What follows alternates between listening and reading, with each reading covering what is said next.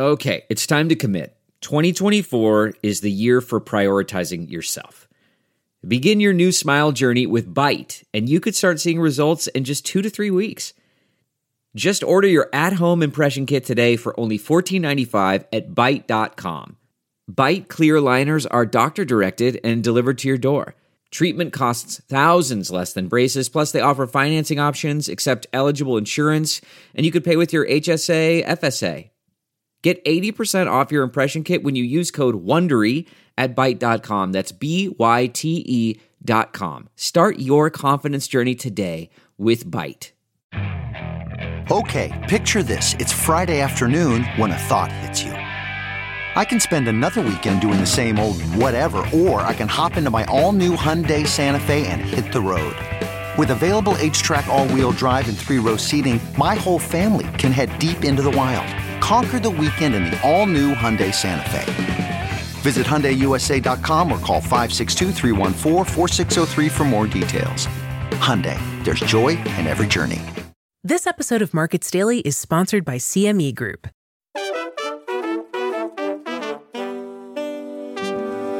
It's Monday, October 9th, 2023, and this is Markets Daily from CoinDesk.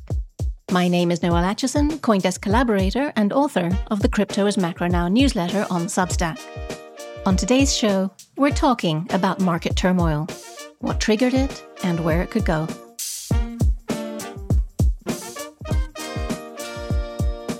So you don't miss an episode, be sure to follow the podcast on your platform of choice. And just a reminder, CoinDesk is a news source and does not provide investment advice. Now, a markets roundup. Unfortunately, we can't talk about markets without talking about the weekend's tragic events. Yet another land war has broken out between neighboring territories after Hamas invaded Israel on Saturday and as Israel swiftly retaliated. So far, reports are of a tragic loss of life as well as unimaginable terror. Our hearts go out to all those affected, and our thoughts are with everyone trying to get through the next few days. Markets are spooked, and this includes crypto.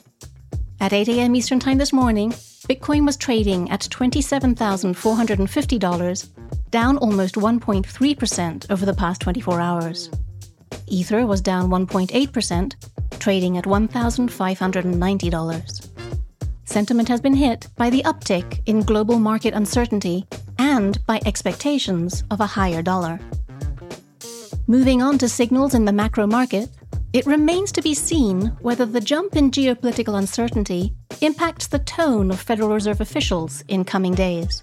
The strong U.S. jobs report on Friday sent expectations of another rate hike up, but the weekend's events have brought them back down, as it is unlikely the Fed would want to add even more tension to an already tense situation. This week, all eyes will be on the ongoing conflict, as well as on the September inflation figures for the US, out on Thursday. It's also the start of the Q3 results reporting season. We'll be paying close attention to the messaging from consumer products companies and banks. These generally give forward-looking insight into how the consumer is feeling, as well as into business spending plans.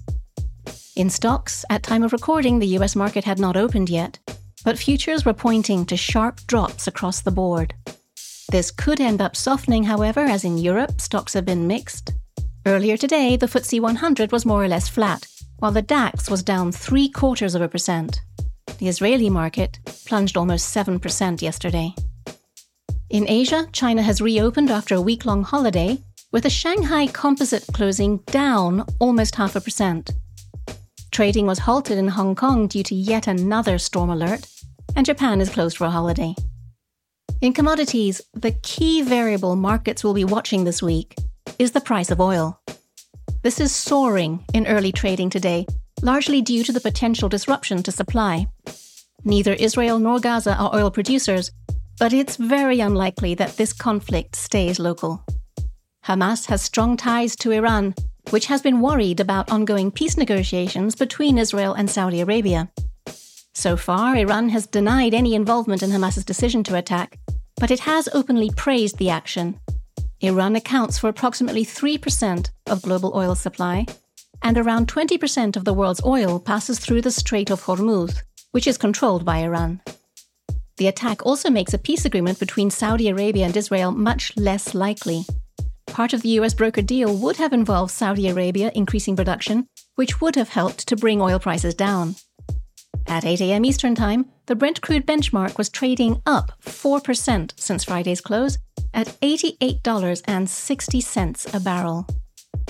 Gold lived up to its safe haven reputation, jumping 0.9% on Friday's close. Earlier today, it was trading at $1,848 per ounce. Stay with us. Next, we're going to talk about decentralization in Ethereum and upcoming crypto regulation in Taiwan.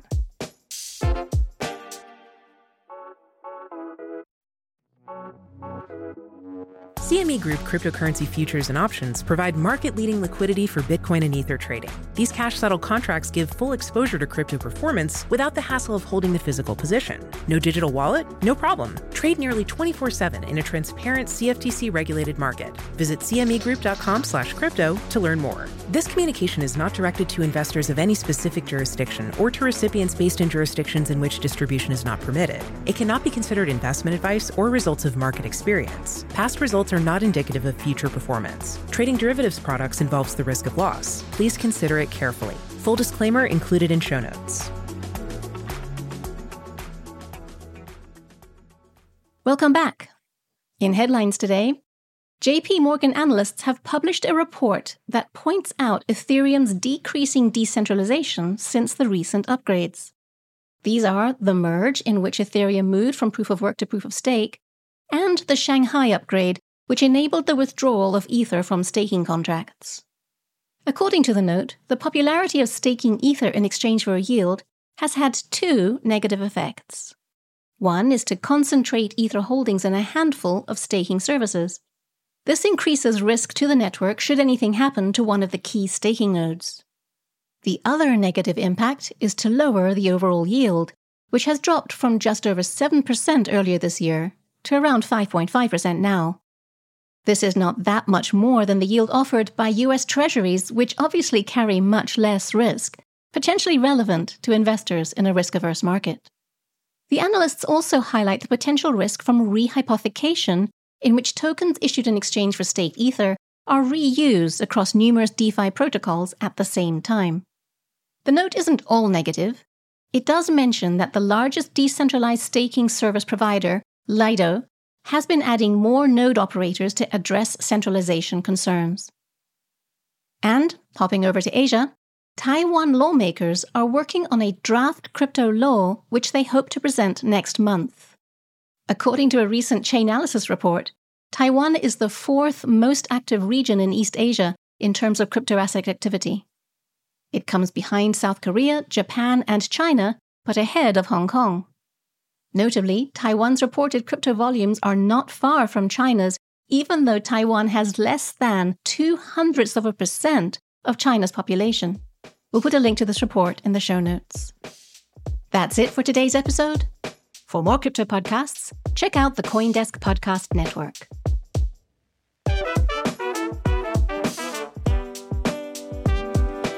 You can reach us at podcasts@coindesk.com, follow us, and if you like the show, please leave us a 5-star rating on whatever platform you're listening to us on. Markets Daily is produced and edited by Eleanor Paul, with executive production by Jared Schwartz. I'm Noelle Atchison for CoinDesk. We're back tomorrow with more market news and insights.